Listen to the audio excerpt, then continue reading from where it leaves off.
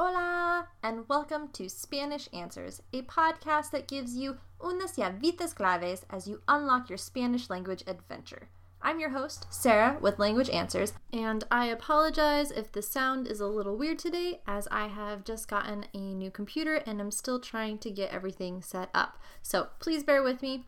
But today we are going to begin looking at the 6 main uses of the word lo in Spanish. So because there's so much to dive into, I thought I would break this up into 2 parts. So we'll focus on the first 3 in this episode, and in the next episode, we'll focus on the last 3. So let's get started.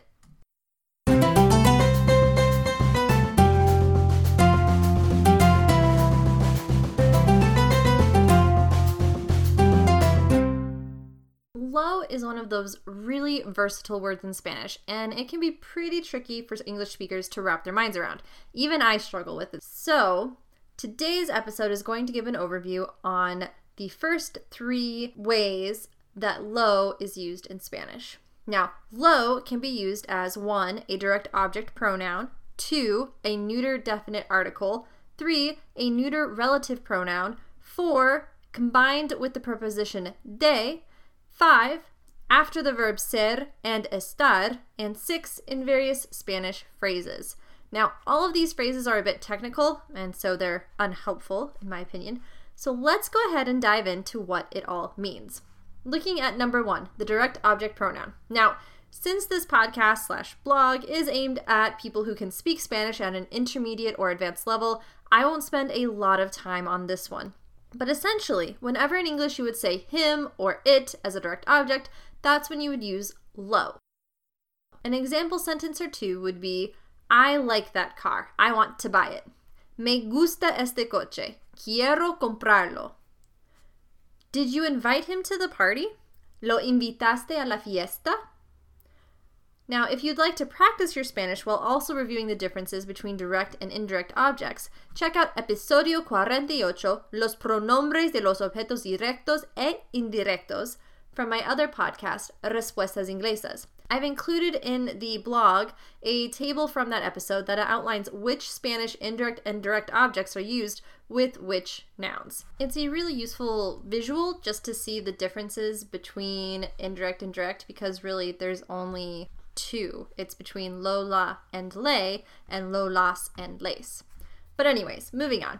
One thing to bear in mind, lo can be used as a neuter direct object pronoun. That is, when the direct object is referring to something abstract, something vague and general, or something that was previously stated, then you can also use lo. And when you do, it doesn't need to reflect any specific gender or plurality, like la or los. For example, I don't understand that. No lo entiendo. I know he says that, but he doesn't mean it. Sé que dice eso, pero no lo dice en serio. Note how both eso and lo are used this way. I hope to cover eso in a different episode. But anyways, again, that's I don't understand that. No lo entiendo. I know he says that, but he doesn't mean it. Sé que dice eso, pero no lo dice en serio. Number 2, lo as a neuter definite article. Now, this technical term actually hides something really cool about Spanish, which is that you can use lo and an adjective to create an abstract noun.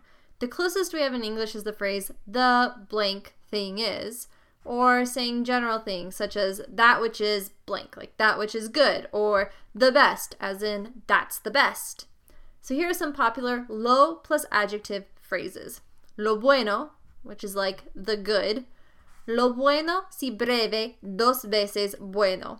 Roughly translated, it means that which is good, if brief, twice as good. According to the online Collins Dictionary, this is a Spanish proverb equivalent to our saying, brevity is the soul of wit. There's lo malo, the bad. Lo malo es que ahora ella no me habla. The bad thing is that now she won't talk to me. Lo malo es que ahora ella no me habla. The bad thing is that now she won't talk to me. Lo importante, the important thing. Lo importante es que nadie resulte herido. The important thing is that no one got hurt. You could also translate this as What's important is that no one got hurt. Lo importante es que nadie resulte herido. The important thing is that no one got hurt. There's lo difícil, the difficult. Lo difícil de inglés son las irregularidades. The difficult thing about English is its irregularities. Lo difícil del inglés son las irregularidades. The difficult thing about English is its irregularities. Notice how in Spanish you would use the plural form of to be, son, whereas in English we keep it as singular. This is based more on the fact that we have to use a different grammatical format to say what is being said in English. Anyways, lo mejor, the best. Eso es lo mejor. That's the best. Eso es lo mejor. That's the best. And then, of course, you have lo peor, the worst. Esta semana ha sido lo peor. This week has been the worst. Esta semana ha sido lo peor. This week has been the worst. Lo imposible, the impossible. Lograr lo imposible es posible con trabajo duro y fe. Achieving the impossible is possible with hard work and faith. Lograr lo imposible es posible con trabajo duro y fe. Achieving the impossible is possible with hard work and faith. Lo mío, that which is mine, what's mine. Lo mío es tuyo, what's mine is yours. Keep in mind, when we use lo this way, lo plus an adjective equals a new noun, then lo doesn't have to match a specific gender or plurality. It's always a singular neuter article, hence the technical name, lo. Taking some of the phrases above, or rather the phrases that I just said, you can get a better idea of what I mean. So for example, lo difícil del inglés son las irregularidades. Notice how the difficult thing about English, las irregularidades, are plural and feminine, but still we say lo difícil. Or in esta semana ha sido lo peor, this week is the worst, note how the subject is esta semana, but we still use lo peor rather than la peor. Now, if we were to say esta semana es la peor semana de mi vida, we would of course change lo to la, because now we're using the adjective in the normal way, to modify a noun rather than to be a noun. And so it would need to match the noun it is modifying in gender and plurality. So lo would become la for la peor semana. There's ha puesto lo mío en el piso. He has put my stuff on the floor. While the implied stuff in the Spanish sentence would be cosas, we would not say las mías unless we specifically mentioned ha puesto las cosas mías. Again, this comes down to the difference between using lo plus adjective to create a noun and correctly using an adjective to modify a noun. And this brings us to number 3, lo que and lo cual. These are both neuter relative pronouns. Now, lo que and lo cual are both used to refer to abstract and general terms or ideas, and lo que can be translated as what, that, or, as it is with lo cual, which. Because lo que and que can both be translated into English as what or that, knowing when to use which can be a bit tricky. There's a really great video by Real Fast Spanish, and I, of course, will include the link in my show notes. And this video does an excellent dive into this very question. However, it is over 15 minutes long. If you would like just a short gist, it's this. In a sentence that has two clauses connected by what, and what is followed by a conjugated verb that doesn't have an object, you probably need to use lo que. Alright, even as a gist, that's a bit complex. So here are some examples to help explain. He knows what his dog wants. Sabe lo que quiere su perro. He knows what his dog wants. Sabe lo que quiere su perro. Now, the first phrase is he knows. What is the connection? And then his dog wants is the second phrase. And wants is a conjugated verb. It's not to want. Or in Spanish, it would be querer, right? The infinitive. It's quiere. So he knows what his dog wants. Two phrases connected by what, and there's a conjugated verb that doesn't have an object in the second phrase. His dog wants. His dog wants what? I don't know. It doesn't say. So you would need lo que. Sabe lo que quiere su perro. Now, if you were to say he knows that his dog wants to eat, then you would use just que. Sabe que su perro quiere comer. He knows that his dog wants to eat. Sabe que su perro quiere comer. So in this second example sentence, his dog wants to eat is the second phrase. And while wants is conjugated, quiere, it does have an object. His dog wants what? To eat.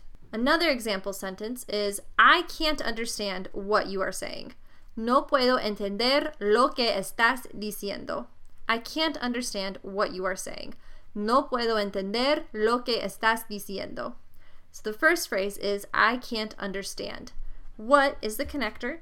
And you are saying is the second. So what are you saying? I don't know. It doesn't say. So there is no object. Now if you were to say, I can understand that you asked why in French, puedo entender que preguntaste por qué en francés. In that situation, the second phrase is, you asked why in French.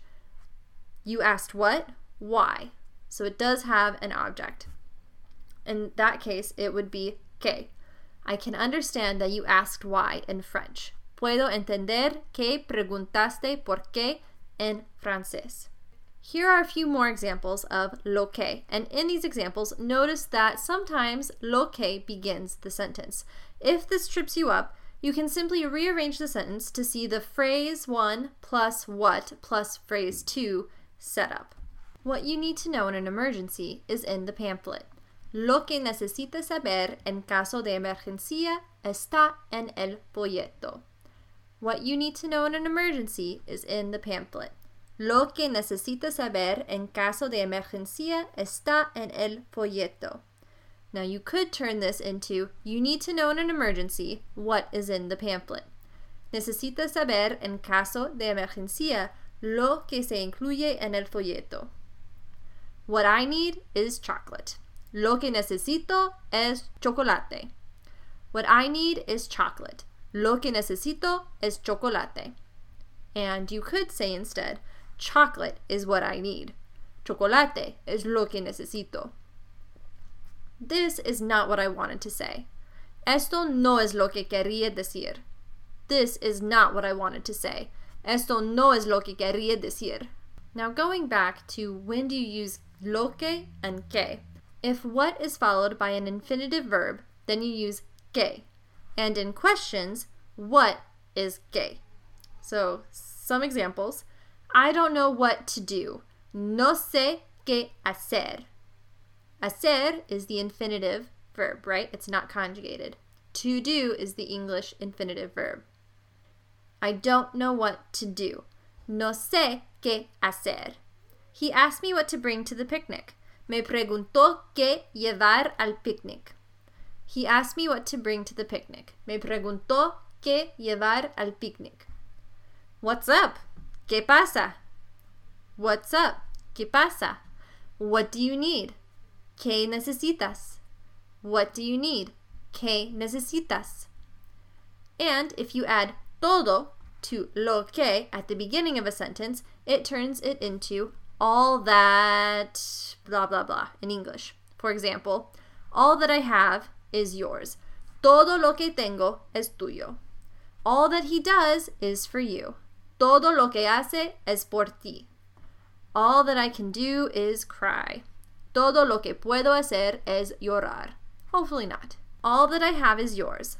Todo lo que tengo es tuyo. All that he does is for you. Todo lo que hace es por ti. All that I can do is cry. Todo lo que puedo hacer es llorar. So then, when do you use lo cual? Basically, whenever you would say which in Spanish. You can use lo que as well, but it is less formal than lo cual.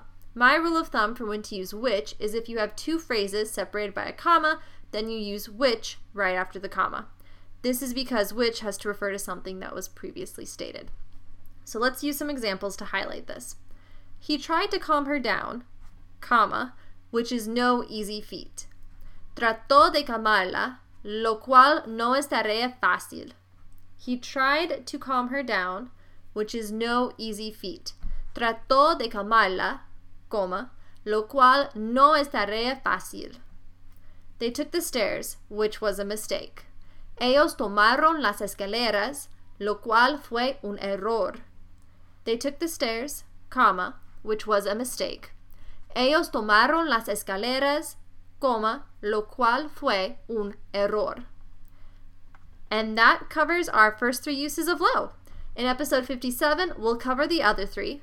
Lo de, lo after ser and estar, and some fun phrases. So I hope this has helped you. If there are any topics you'd like me to cover, or if you have any questions, concerns, corrections, please email me at contact@languageanswers.com.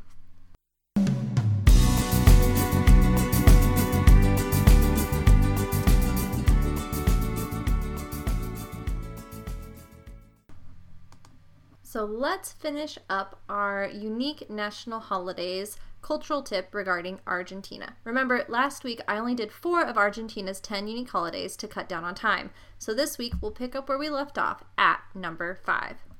So, number 5 is National Flag Day. Paso a la inmortalidad del General Manuel Belgrano. This day, June 20th, commemorates the death of the man who created the first version of Argentina's current flag, General Manuel Belgrano. During the Argentine War of Independence, Belgrano realized during battle that both sides were using Spain's yellow and red colors. So, he created a new flag that used the same colors the criollos used during the May Revolution of 1810, and the first flag flown was in Rosario on February 27, 1812. In 1861, the version that we see today became the official flag, with the sun included in the middle. Number 6, Martín Miguel de Güemes Day.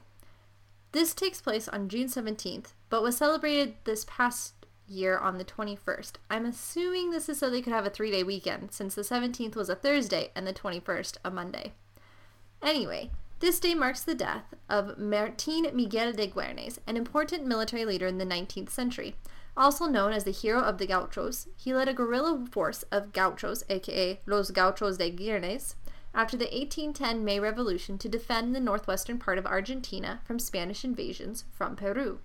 He was important in the Battle of Suipacha, the first military victory for the Argentinians in November 1810, and his military successes helped the new government to become established and gave General José de San Martín the time he needed to raise his army, winning important battles in Peru and Chile. Güemes was, unfortunately, shot in the back in 1821 and died 10 days later on June 17th. Number 7, Independence Day, Día de la Independencia.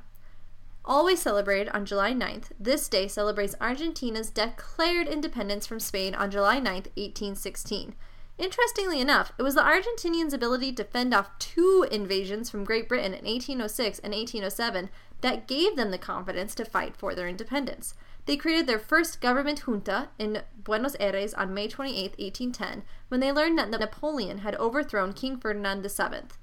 Now, when Napoleon was defeated in 1816, delegates from the United Provinces of South America gathered at a home in Tucumán and declared themselves independent from Spain. Today, people celebrate the event with parades, family reunions, and military demonstrations.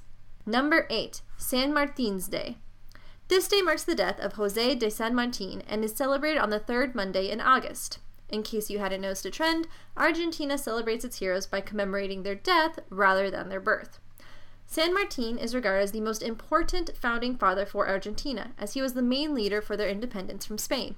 He's considered one of the liberators of Spanish South America, along with Simón Bolívar. In fact, he is a hero in Peru, where they call him Fundador de la Libertad del Perú, Protector de Perú, Generalísimo de las Armas, and Fundador de la República. In Chile, where they call him Capitán General, and in Argentina, Padre de la Patria. The highest decoration you can get in Argentina is named after him, the Order of the Liberator, General San Martín. Number 9, Day of Respect for Cultural Diversity. Argentina created a public holiday on Friday before the Day of Respect for Cultural Diversity, which is their version of Día de la Raza, as it's commonly called in Central and South America, or Christopher Columbus Day in the US. They did this basically to create a 4-day weekend. So you've got a celebration going from October 8th to October 11th. Now, the day itself celebrates the first contact between Europe and the indigenous communities, the day when Christopher Columbus first arrived, and is to celebrate the diversity among both people groups. In Argentina, they celebrate it the second Monday in October, just as we do in the US. Number 10, and the last one, Day of National Sovereignty, Dia de la Soberanía Nacional. Celebrated on the fourth Monday of November, it marks the Battle of Vuelta de Obligado, which took place November 20th, 1845. What's a little odd about this day is that Argentina lost the battle. They had been trying to convince Uruguay and Paraguay to join their confederation and had raised tariffs to protect against colonial strength, which then led to the British and French setting up a blockade of the Rio de la Plata. Yet the British and French had such great losses that, despite their victory, they negotiated a treaty with Governor Juan Manuel de Rosas, who was the governor of Buenos Aires. Go figure. And that concludes our unique holidays look at Argentina. In the next episode, we will look at 3 unique traditions that they have. So it'll be fun. I'm looking forward to it.